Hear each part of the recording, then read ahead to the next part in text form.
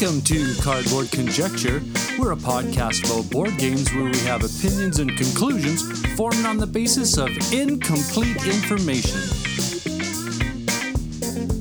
This episode of Cardboard Conjecture is brought to you by these great Saskatoon businesses: Amazing Stories Comics on 8th Street, Dragon's Den Games on 8th Street, and Breakout Escape Rooms on Faithful Avenue.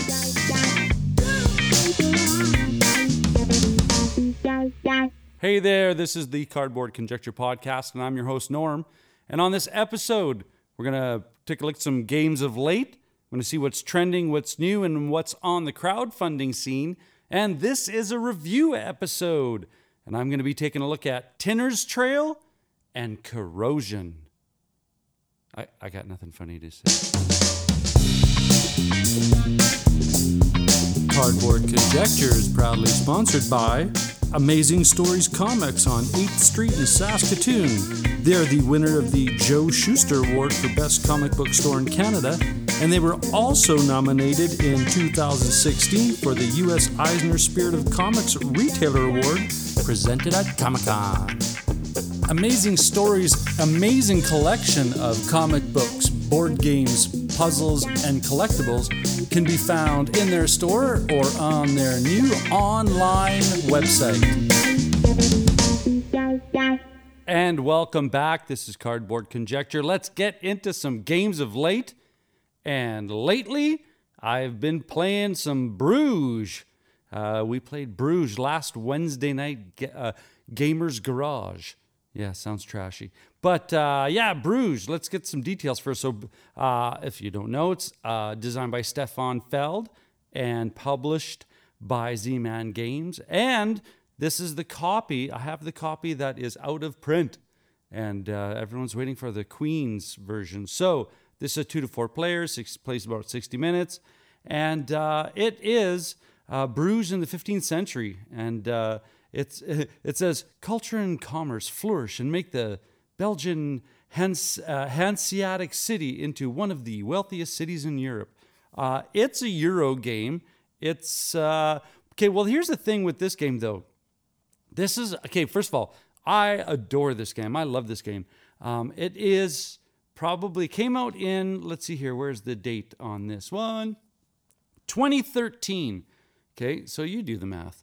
But it is a multi-use card. And with this multi-use card, it can be of several different actions or things to do. And it also acts as a personality that has a special power that inhabits a house for points. And the person has points, the house gets points. There's just so much Feld going on in regards to, now not blatant point salad, but there are like these tracks, these kind of different things that you can go and get points in. And what's really cool about this game too in regards to scoring is that there's awards that are determined at the end of every round. Who has the most personalities on the board, who has the farthest movement on the prestige track, and who has built the most canals. And I learned an important lesson on this one. Never get involved in a canal race with Dave. Yeah. Because we played 4-player, and Jeff from Amazing Stories Comics here in Saskatoon, Jeff, I think it was like the last turn, had one of these cards, personality cards, that gave him points for all of the bad things. I forget what they're called again, but there's these 5 different bad things that can happen that negatively affect all of the elements of the game. And he was right at the point of having, if you get 3 of something, it's like there's a fire. If you get 3 of another thing, there's an infestation, and it affects different tracks, negatively, of course. But Jeff played a card where he scored points for all of these negative event tokens on his board. He just destroyed us, okay? But I learned that important lesson. canal races are expensive, and I want to play this again, like right now, so I can focus on a different strategy. That's how much I have so much fun with this game. So yeah, I'd say if you get a copy, get a copy. But like it said, out of print, and everybody's waiting for the Queen's Games Kickstarter to come out. So if someone has an old copy and they're playing it, get in on this game. It's so much fun. It can be take that, but only if you're not paying attention to the ability for somebody to smack you in the teeth with a certain personality or card or something, right? So it's all up and up. So yeah, Bruges, Stefan Feld, Z-Man Games is the copy that I have with the expansion, but I haven't played the expansion yet. So there you go. The next game that the game of late, and it's sitting right in front of me because I just finished playing it I think this is like my fourth play, and it is Intrepid. Came out in 2021, designed by Jeff Beck and Jeff Krause, published by Uproarious Games. And this is, you know what? I'm just going to read it to you because it's pretty cool. I love it's space. First of all, it's a space theme. I love space games. So, Intrepid is a game about surviving 220 miles above Earth aboard the International Space Station. Players take the role of astronauts from a variety of nations, bringing their unique technologies to bear. Players must work together to generate enough life-sustaining resources each round, all while working to resolve the disaster they are facing. This is such a fun game. It is, like it says, it's a cooperative game. And in my books, every cooperative game is a soloable game. And it has all of the stuff that I like. Now, here's the thing.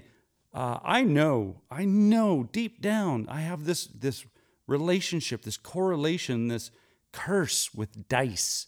Now, there's randomness that I can deal with and randomness that I can't deal with.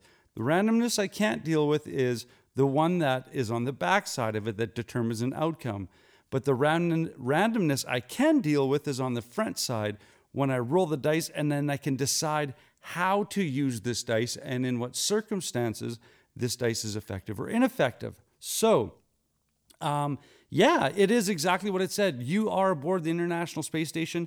There are 4 areas of function that you have to control or you're done. And that is nutrition, oxygen, climate, and power. And each time, like it says, each person represents a country that has a asymmetric a way of playing this game. And the more that you like a good track progression game, the more you advance or the more you scaffold in your ability to have access to more powerful tiles, the more, the resources you accumulate and the more successful you get, and the more width that you create in regards to the choices you can make. So I've been talking about the tiles. So basically picture the International Space Station, and where all these solar panels are, that is where you have on the left-hand side a 4x4 grid of space of 16 tiles, and on the other side, the same thing, right? The symmetry to the solar collectors. Now, each row from on the left side, right side is 1 through 4, and then 5 through 8. That comes into the effect of when events happen. Sometimes, like in Meteor Shower, sometimes you'll roll a D8 and go, okay, the row at 7 is all going to take damage from a meteor shower, and all of those components in that area are disabled for the turn. You have to pivot so fast and precise in this game in order to do what's basically, it's like a co-op game. There's so many different ways to lose, and there's one way to win, right? And you have to accomplish 3 missions. And once you start a mission, in certain circumstances, it's, it could be repair some air quality control stuff. So you're going to have to try and accumulate a lot of certain resources every round for 4 rounds, I believe 4 or 5 rounds. And each round, you need to generate more and more to accomplish this mission. So there is a dogpiling of problematic events and compounding disasters that you have to take care of, or you die in space. So yes, I got a couple things I'm not crazy about, but it's not in the control of the designer, and that is there's some cupping of the boards, and I don't usually have an issue with that, but with this board, there's this really cool dial, and once the board cups, then it just becomes kind of, So that's my only complaint, and it's just because maybe I'm in a place that I live on the prairie, so all the humidity is probably getting sucked out of the cardboard, and it's going, I'm wrinkling, right? So I get it. So I'm just going to say sorry to the cardboard. There you go. So like I said, that is Intrepid, designed by Jeff Beck and Jeff Krause, published by Uproarious Games. And I kickstarted this, so I did my research, I did my homework, and I'm very happy. I'm going to keep playing this, and soon enough, I might drop a review of Intrepid. So thanks. This episode of Cardboard Conjecture is proudly sponsored by Dragon's Den Games, located in the Louis VIII Mall on 8th Street in Saskatoon. Swing by Dragon's Den Games and let Darren, Al, and the awesome staff help you out in search for great board games, role-playing games, miniature systems, and all of the related accessories. Be a part of their gaming communities that have scheduled events in their great gaming area. Dragon's Den Games, Louis VIII Mall on 8th Street in Saskatoon. Well then, let's see what's trending here on BGG. And I'm I got a text that something was arriving in the mail. A Kickstarter was coming in. And the Tiny Epic Dungeons is trending.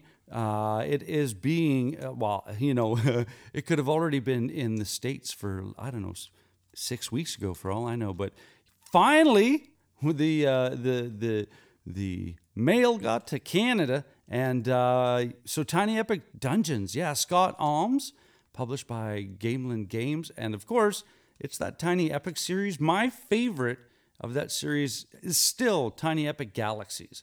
It must be this dice love-hate thing I have. Intrepid, the dice, love and hate, right?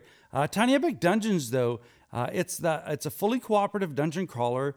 For me, at least, what sold it was the solo ability. And it says here, I'll read what the publisher provided because, they did some really nice work. In Tiny Epic Dungeons, players control a band of heroes exploring a treacherous dungeon in search of the fearsome dungeon boss. Heroes make their way through the dungeon one room at a time.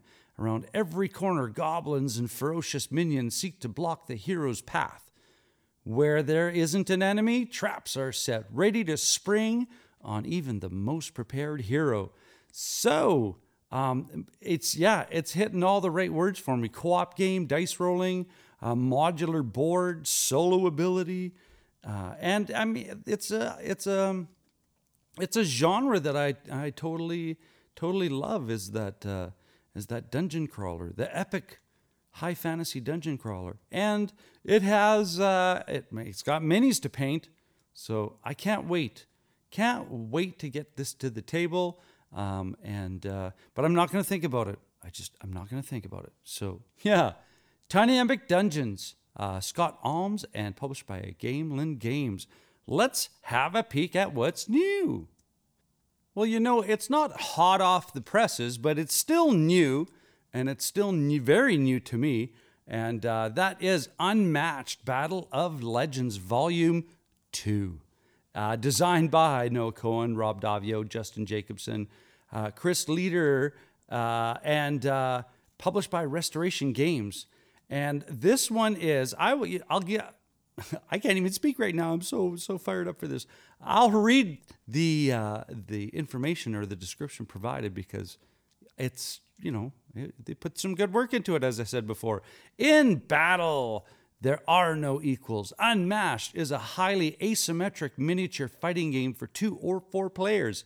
Each hero is represented by a unique deck designed to evoke their style and legend.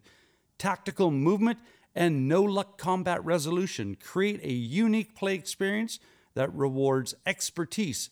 But just when you've mastered one set, new heroes arrive to provide all new matchups. So in this one, I have Volume 1.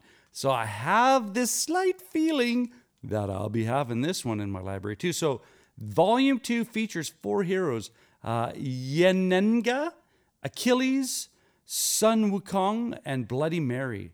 And the first volume had such, all around the corners of probability in regards to the characters you could bring in from Alice in Wonderland to, Sinbad. This one is this one is just as unique, just as interesting. Sorry, not interesting enough.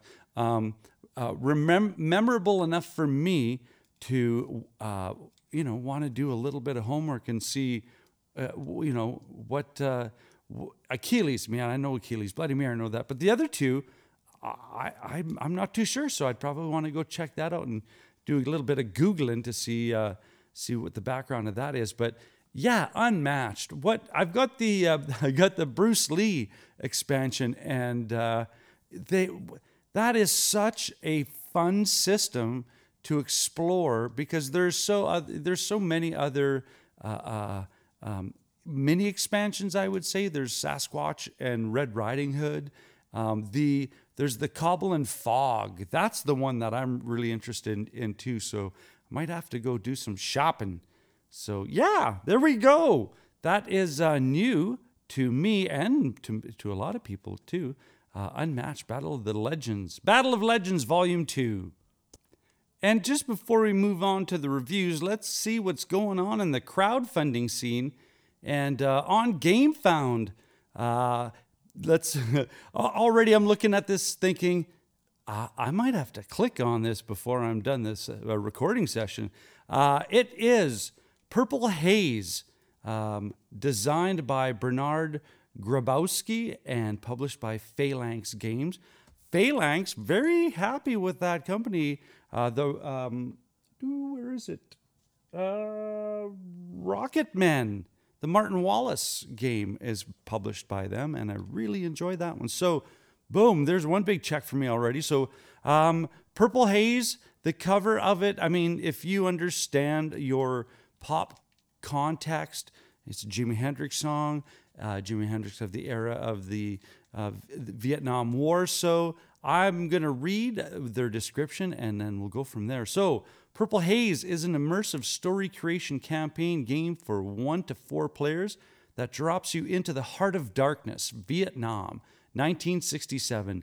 You lead a squad of U.S. Marines through the dense jungles, flooded rice paddies, and straw-thatched villages of a war-torn country. Gut-wrenching choices will determine the fate of you and your mission, showing if you have what it takes to survive.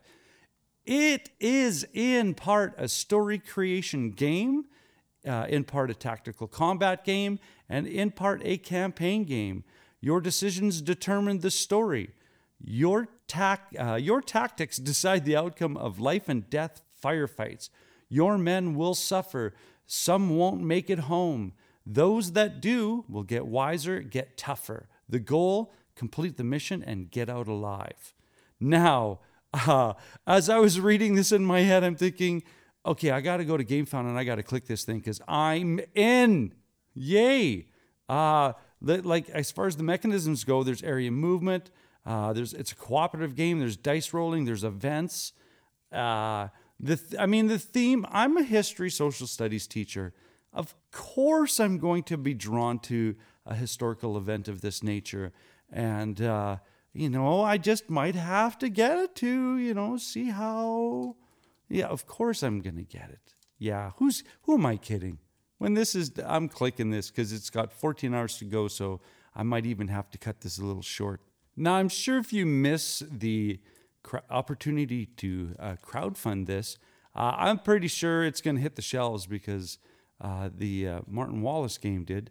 And so if you miss, don't panic. Just go talk to your friendly local game store and see if they can bring it in. And I'm talking about Purple Haze, designed by Bernard Grybowski and published by Phalanx Games. Hi. If you like the content we're creating and the podcast episodes we're producing, please leave a happy rating on the podcast platform that you use. This would be such a great gift and would also help others find our podcast when they search for Board Game Podcasts. And if you have the time, check out our new YouTube channel where we have new content every few days. Just search Cardboard Conjecture on YouTube. Thanks, eh?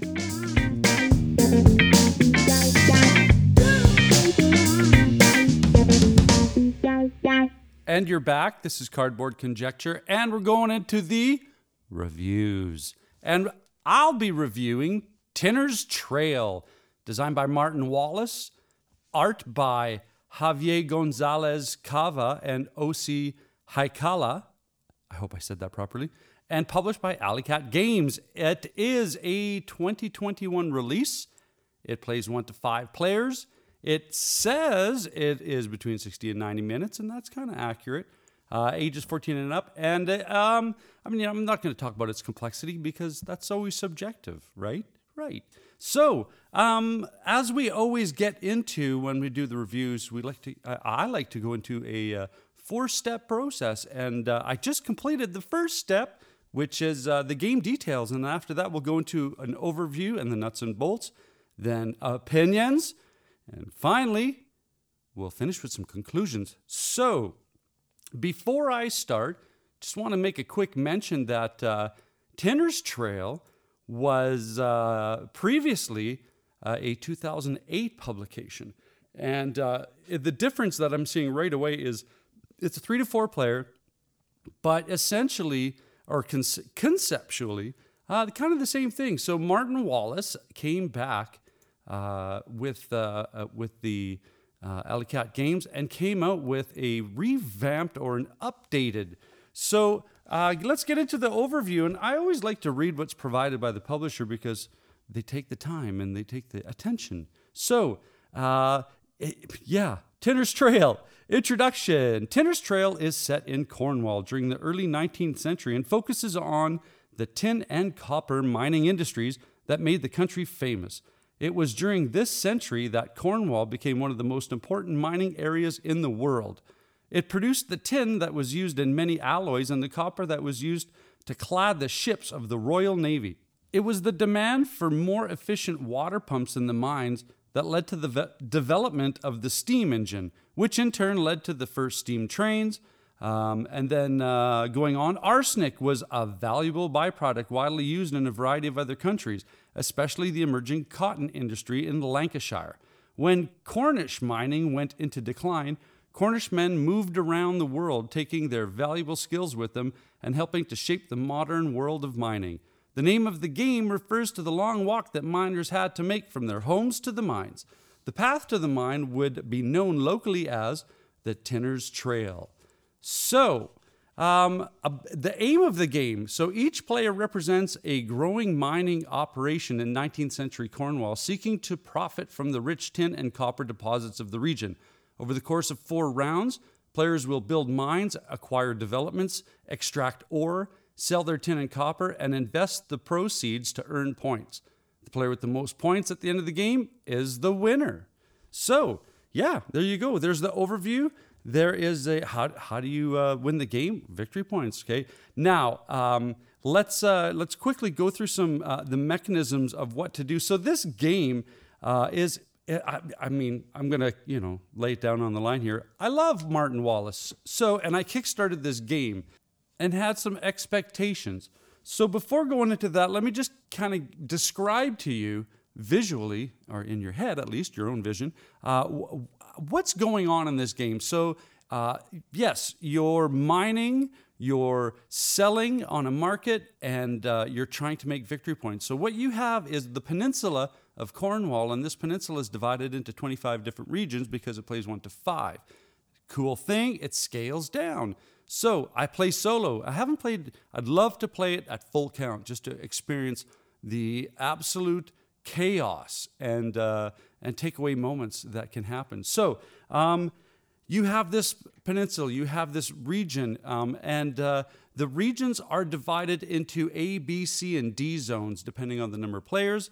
There are random tiles that go into these areas that will populate the auctioned off area. And in populating it, there's 3 things that go in: copper, tin, and water, because that starts this whole process, and I'll get to that in the actions, starts this whole process of deciding what's the most efficient, because it comes down to money. You want to try and extract the ore out of the ground when the market is just right to maximize your profits so that you can buy the right amount of victory points. So, like I just mentioned, at the top of the round, you have 2 markets. You have the tin market and you have the copper market. And the tin market is the cheaper of the two. From a scale, a 4-spot scale, it goes from 4 pounds to 7 pounds, and underneath it is the copper. Now the copper sells for higher, but it's more swingy because it goes from 2, 4, 8, and 10 pounds. And at the top of the game, you roll a certain amount of specific dice to determine where in that round that market is. It could be tin could be at 4 pounds, or it could be at the top spot of 7. Same thing for copper, 2 and 10. So depending on the top of the round, you might not even want to take any ore out of the ground. You might just want to prepare for the next round. So in talking about preparing, how do you do this? Now, the cool thing about this is you have no player board. All you have is your mines and a few other components related to scoring. And what tracks how many action points, I guess, you have is time. And on a track from left to right are, I think it's about 9 or 10 intervals, and each interval is referenced as a pocket watch. And so building a mine, so I'll quickly go through this. There's building a mine, cost you 2, right? And then there's extracting ore, and then there's putting miners, building a port, putting a train, adding an adit and a steam pump. And all of those things are significant to the ability of you taking that ore out of the ground, because you need to have a mine, and how you need to have a mine. And this is the cool thing about that I'm appreciating a lot about this game, even with the solo robot, I guess, is there's an auction element, and I suck at auctions.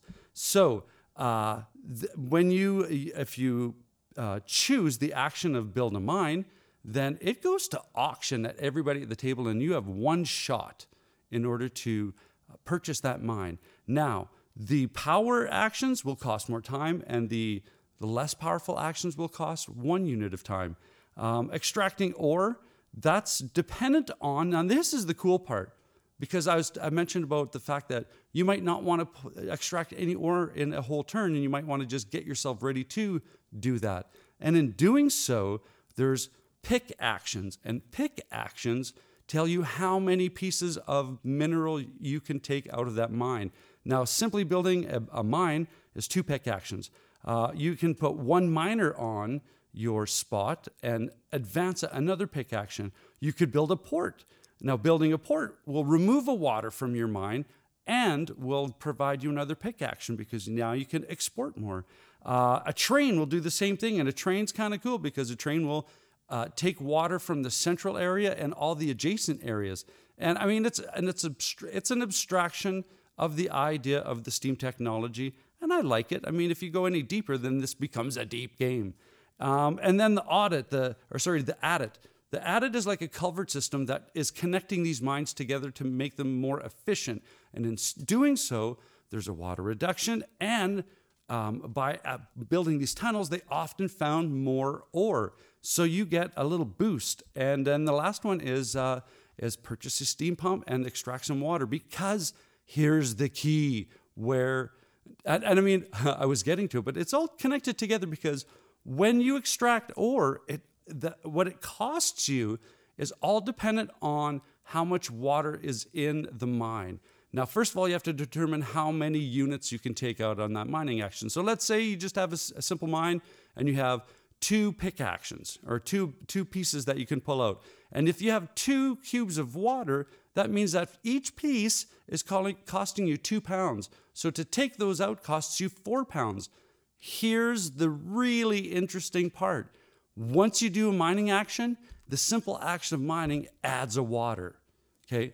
And that is, in itself, kind of one of those ideas where you look at this mine that's plentiful, but when and how do you start accessing this resource to turn it in for the most profitable market exchange? Now, let's I'm already kind of getting into the real depth of it, and I'm going to kind of change gears now because I'm going to get into unique mechanism later. But once you go to the end of that track, that's when the end of the turn happens. You have 4 turns. Here's the cool part with the scoring part. The first person to pass gets first position of the scoring choices. Now, it's basically you pay 10 pounds or 5 pounds to purchase a value, a great value. 10 pounds will get you, let's say, 20 points. 5 pounds will get you 10 points. Well, the second place person has less of a maxed out point ability. So you might want to pass early just so that you can cash out your mining, let's say the economics of mining or the profit that you make, because that's how you make your points. Now, here's the cool part. You don't want to sell all your money, or you don't want to spend all of your money buying points, because you're going to need money for the next round to buy more mines, to extract ore out of the ground. So there's that decision point there as well, where what do I do? How do I proceed in regards to how many points do I get? And then as the game progresses each round, the point value drops. So there's incentive to get some ore out of the ground right away, right? Let's move to opinions. And for the opinions, it's always outside in. Let's look at that box. And it is, it's not what we call the Ticket to Ride box. It's the 11 by 9 and 2-inch tall kind of box. So it's a narrow Ticket to Ride. The art, I'm not too. Part of me was kind of, it's a Euro game. Art doesn't count sometimes, but this one drew me in for the fact that it represented visually everything that I was getting into in this game. And I have no complaints. The art's great. Moving on, let's go into components. And it's, like I keep mentioning, it's a Euro. So you got your cubes. There's cards, and the cards are connected to when you auction off an area, like to get a mine. Each player is able to contribute a matching category card. So if you're auctioning a mine in the A zone, you will have a specific hidden A card where, and all these, every time you auction off, you have to have one of these cards, which will either increase the minerals or reduce the water, or add a miner or a port or a train onto that property to increase its interest and value during auction. So the cards were great. Everything in this box, no complaints about the components. Nice chunky cardboard board, and the tiles, nice and chunky. As far as the graphic arts or the ability to read, everything was fine. Nice big letters. Everything seemed, and as I mentioned before, it's not a heavy game. I think this is easily a family game where you could introduce this idea of market economics to your children. Okay, moving along. So game system, game style. I kind of mentioned that ahead, so I'm not even going to get into that. I kind of broke it down as to how it goes from beginning to end on your turn. And I like it. I like it. Now again, there's again, everybody who gets a Kickstarter is always apprehensive about not liking a game they get, because then that means they were wrong. And my first play, I got to admit, I was thinking, is this the game that I thought I was getting? And then once I played it more and more and discovered that there's some hidden depth to this game in regards to where do I go, where do I spread out? Because you want to have the ability to have connected minds that produce really fast, because, like I said, with the audit and certain things, you can community-wise in your minds affect their proficiency. So, unique mechanisms. Well, you know what? I don't know if it's unique per se, but I like how the time in regards to each round is related to time, and I also like the connectivity that has with the market points at the end, because maybe that's the one I want to focus on. Is when you spend your pounds or your profit on points, you have to decide what your investment chunk is going to be for the next round, and it all comes down to that tin and copper market. If the market's low, it's going to change everything. If the market's maxed out, then your choices are going to be very much let's see, not scripted but directed for profit. Does it all connect? I'm a history teacher. I could get into the whole idea of why the Industrial Revolution was significant to the region of Great Britain because of the coal and everything else, and Newcomen and Watt and the whole steam thing, but I'm not going to. I'm just going to say that it did its job for me in checking off the valid parts of what I understand from that history, and it also checks off the parts for me of economic games. And I think it does all connect. I like it. Conclusion. Martin Wallace, one of my top favorite designer. Now, again, I have a lot of Martin Wallace games that they're not all, home run hitters. But this one, I'd say it's comfortable on the middle shelf. I enjoy it. I want to play it at a higher player count to experience what it's like to be pushed around economically, because the AI of the card-driven system, now nothing wrong with that AI, but there is no sentient or tactical thought put into all the choices. They make it, they do a good job, right? Don't get it wrong for the people who like solo. They do a really good job, but sometimes you're having to intuit the right decision for the AI. So, that is Tinner's Trail, designed by Martin Wallace, published by Alley Cat Games, and it is comfortable on the middle shelf, and it might be climbing. This episode is supported by the incredible team at Breakout Escape and Board Game Lounge here in Saskatoon. Using industry-leading technology, Breakout escape rooms are all 100% uniquely designed by the team to ensure their patrons have maximum fun while staying safe. As well, they are a fully licensed board game lounge with over 400 titles to select from to ensure fun for every gamer, new and experienced. Be sure to check them out at breakoutsask.com. At Breakout Escapes and Board Game Lounge, they believe that life is more fun when you play games.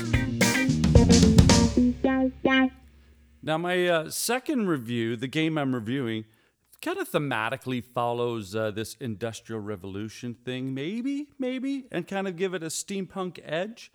And I'm talking about Corrosion, designed by Stefan Bauer and published by Deep Print Games and in North America here. Capstone Games. Capstone, on a roll. Love Capstone. So we, as I always say, got to break this down quick for you. We're going to talk about, in the review, going to talk about game details. Then I'm going to go into an overview and the nuts and bolts of the game. And after that, have some opinions. and follow that entirely up with some conclusions and give you the rating system: top shelf, middle shelf, bottom shelf, or trade pile.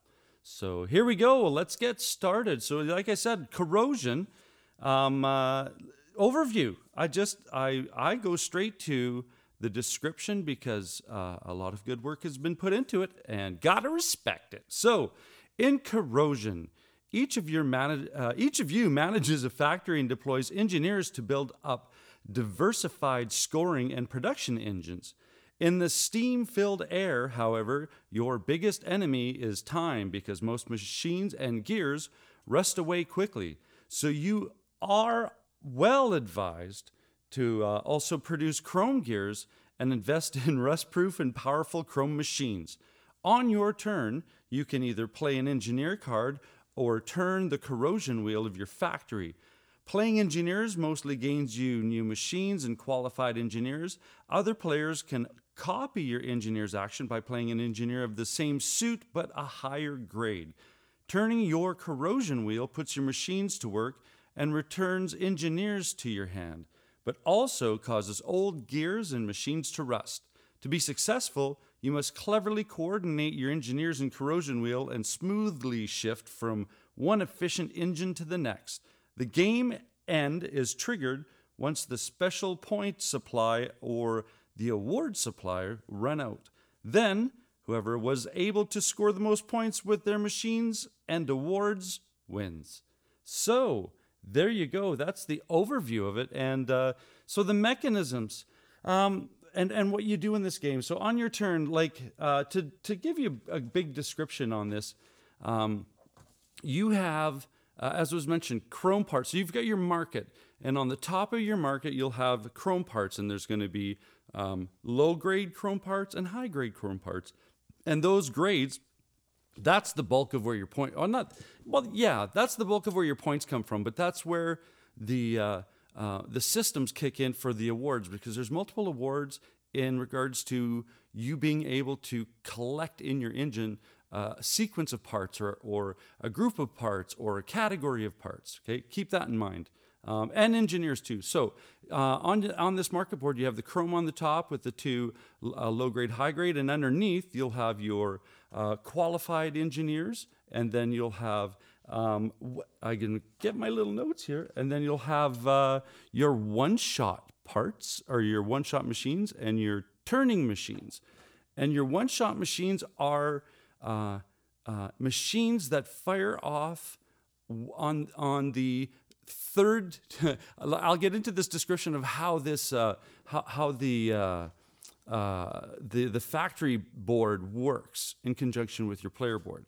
So going down, that's your market, right? So you got your engineers, you got your one shots, and you got your turning machines. Turning machines kind of cool. So I mentioned that you have your factory board in front of you. You'll have your player board, your factory board. Your factory board that's the blueprint. That is the factory floor of your engine, and it's a square, and you basically are building on the outside of this square, and within this square is a wheel, and that wheel's going to rotate because it'll be bisected into, or it'll be cut up in 4 pieces, one being X and then 1, 2, 3. Those numbers will coordinate with your engineer cards, and also the idea that in that third space, which accounts for this time, okay, and I'll kind of connect that together as I'm going along here. In that third space is where on the turn, where you're collecting gears or where you're collecting the one-shot engines or the turning engines, they get installed because it's a factory, right? It doesn't happen instantaneous. There's depending on the type of engine or the qualification of the engineer, they could either take 1 time slot, 2 time slots, or 3 time slots, and those slots are the edges of that square factory floor. Now, the cool part is the steam function. So the steam has basically an ability to bring power to an engine that is just basically a general engine. So you can use steam to push those one-shot engines or your turning machines engines or even your engineers forward in this progression of time, because as was mentioned in the description, on your turn you either play an engineer card to go get a machine part to put on your factory floor, or you spin the time clock, or as I call it, the punch card, because as you turn this, if that X falls into a slot that has any gears, okay, basically the X spot is timeout, right? The timing of your engineers, they get taken back to your hand. If there's any one-shot machines, they expire. Or if you've activated them by spending parts to build these little machines, they reward you, but they have to have been built, okay? And so there's this timing thing. The turning engines, that's basically this ongoing part of this machine that is very clever, because most of these engines, these little turning engines, every time you turn that wheel, which would be 3 times before that machine part burns out, you can either produce a small gear, a medium gear, or in conjunction with spending steam and other things, produce a chrome gear. Now, the whole idea in this, I think thematically, is metal rusts over time, okay? But chrome does not rust over time, because that's the idea of chrome, is you coat it and preserve it. And so that being said, that's the essence of this whole engine building engine. And there's such a balance in between, do I invest in my engineer hand? Because they don't come back to you right away. They could if you have steam, but you need to have a steam card to produce. There's this elegant, maybe too, but there's this elegant balance of, what do I need in the next round? Do I spend everything now to build a really good engine? Because there's going to be a recovery time. Every side of that factory floor, there might be a time slot or a side of that floor that there are no engines. There aren't, because you just didn't have the resources or the cards to go to the market to install those parts on your factory floor system. Now again, you can probably hear in the way that I'm amped up about describing this engine, is that I love engine building games, and this is an engine building game broken down into cylinders now.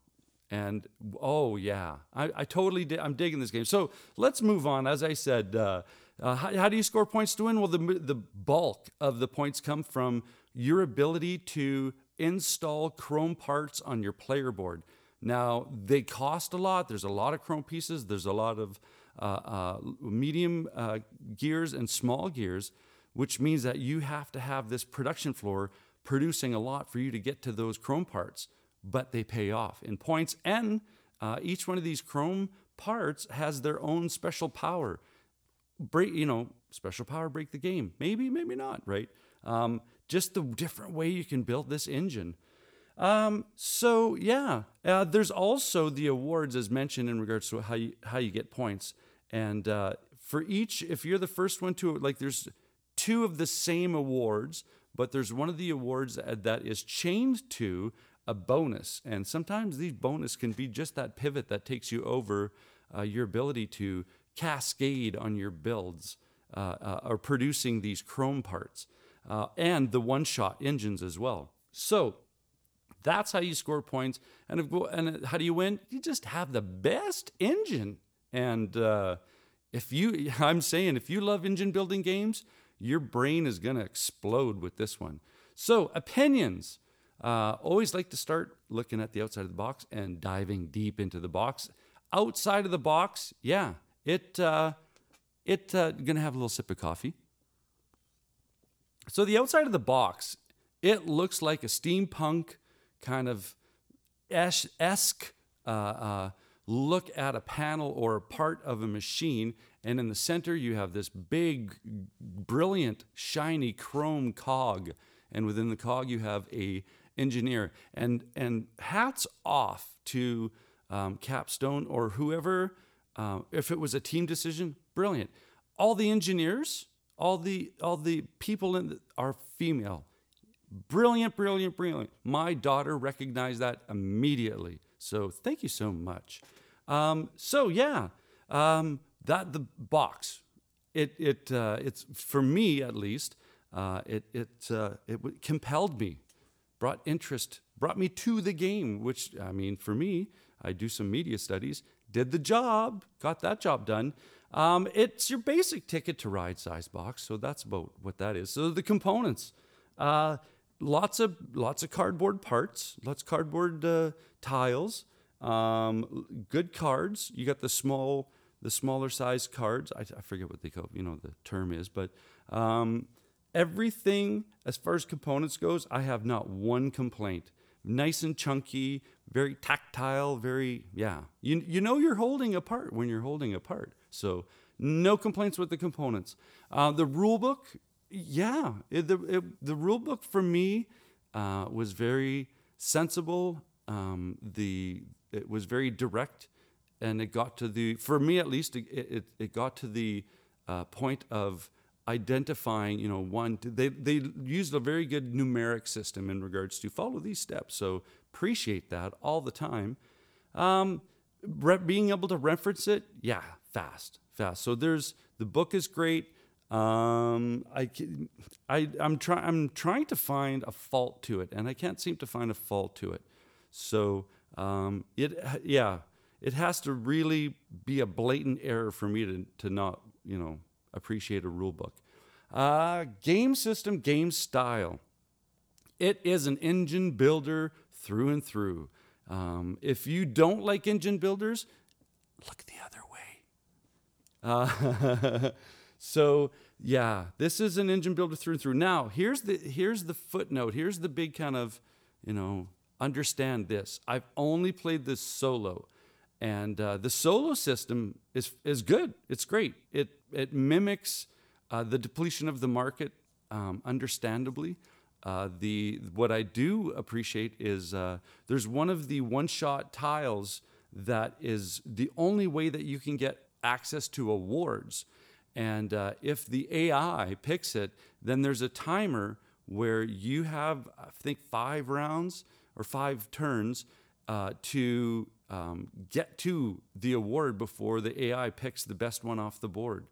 And I like that. That presented a curve in the road, or that presented a little challenge, side challenge that I had to meet. So yeah, I did appreciate that.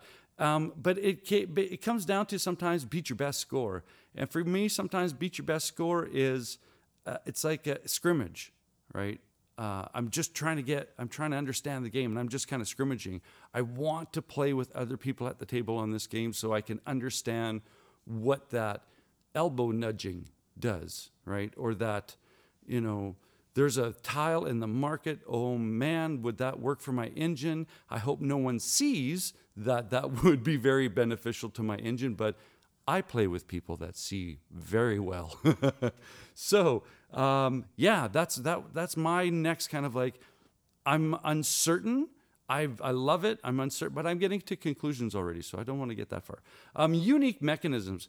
I think this factory floor timeline, or this idea of how time moves, is clever, absolutely clever. Now, I'm not going to say that it's unique because, well, it's unique to me, I would say, because a lot of people have said, oh yeah, Tzolk'in has this kind of, you turn the wheel and it affects a cascading kind of, idea of systems. I need to play that game too. I can hear everybody going, you haven't played that? Okay. So this factory floor, I would say, for a chronology system, this 4-section chronology or timeline, I think that is great. because the engineers will fall. If you got a fantastic engineer card, well, it's probably going to be a 3 or a 4, which means that when you play it, that engineer's not going to come back to your hand for a while unless you use some steam to advance them closer towards your, like shorten the timeline kind of thing, and get that engineer back into your hand as fast as possible.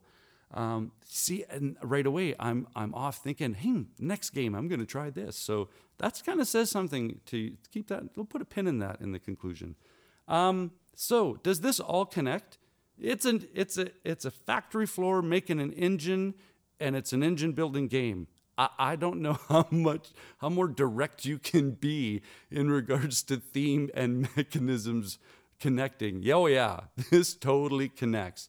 And that idea, or that kind of idea statement of metal rusts over time, is well displayed and translated in this game. Let's go to conclusions. I think if you've been listening to me, banter on about this, I like the game. I really like the game. The main point of this game: build an engine, get the best engine you can. Sometimes the market makes it really easy to see. Sometimes the market makes it difficult to see. That's again where Steam comes in, because you can use the Steam to get that market moving and have new things coming down the production line. Love it, right? It connects so well. This game for me is definitely sticking around, and I'm gonna have to throw a big thank you to Meeple Dungeon for hats off. Thank you. That was so generous and so beautiful of you. This game, absolutely, it's on the top shelf for me, and I think it's gonna stay there because I've played this, going on 8-9 times now, and I'm discovering a lot of different parts to the engine that to me kind of, my brain goes, oh, if I can get that chrome piece in first, and then, already I'm thinking different ways to build this engine. Love it. If you like engine building games, yes, you should give this a try, or do some homework. Go check it out. Go watch some videos. But I absolutely adore this game, and I hope I continue to play it, and I hope I continue to feel the same way about this game. And that being said, that was Corrosion, designed by Stefan Bauer and published here in North America by Capstone Games. And we've gotten to that part of the episode where I always love to say thank you so much for listening to what I have to say about board games, because we're still in the pandemic. A lot of people are being very patient, and things are looking better and better each day. And the gaming groups are starting to kind of come out in public and see the light of day. And it's so nice to be able to be at a table across from other people and reconnect. So, thank you so much for being a part of this hobby and listening to the podcast. I'm your host, Norm, and I'll catch you later.